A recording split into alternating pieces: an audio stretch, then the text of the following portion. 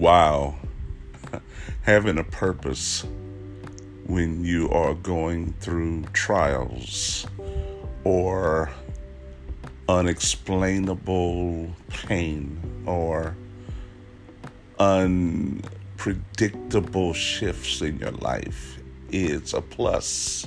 Purpose, it's really not just having something to do, but in purpose, the greater realm of your life totally occupies the energy of your present mind, and it protects it from total chaos. It protects your mind and your focus and your strength and your love from the failed situations that are going on around you.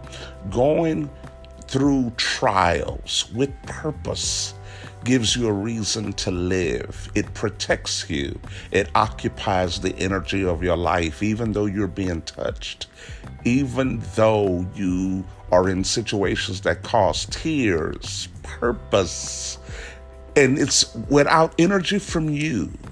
The purpose is the energy. It's the protector of this treasure in your life. To go through darkness with destiny, to go through darkness, not with hopes of a destiny on the other end, but to go through a sudden shutting off of the lights with purpose is a great thing. How many of you right now understand and have recognized your purpose? Not recognize the positive spin at the end of the negative, but you recognize right now, I am born for this. I was born for that. And that thing that you were born for is your protector.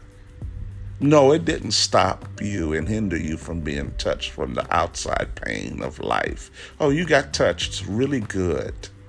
But purpose gave you a reason. It protects you. It heals your life while you're going through death. Purpose is the healer of life while we travel through shadows of death. How many of you know it? And I'm speaking from an experience. I'm speaking from an experience of walking through purpose through the shadow of death. Not fearing evil. You may be seeing evil. You may be touched by the evil. You may despise the evil. You may even respond to the evil. But the greater dimension of energy that's protecting your life is guiding you and navigating you through this dark tunnel. Without purpose, life isn't life, man. Without purpose, life isn't life. Without purpose, you become totally held hostage to the pain of the negativity of what's going on. And when you become a hostage to the negativity of unpredictable situations, when you become a hostage to it, you give up, you give up, you give up.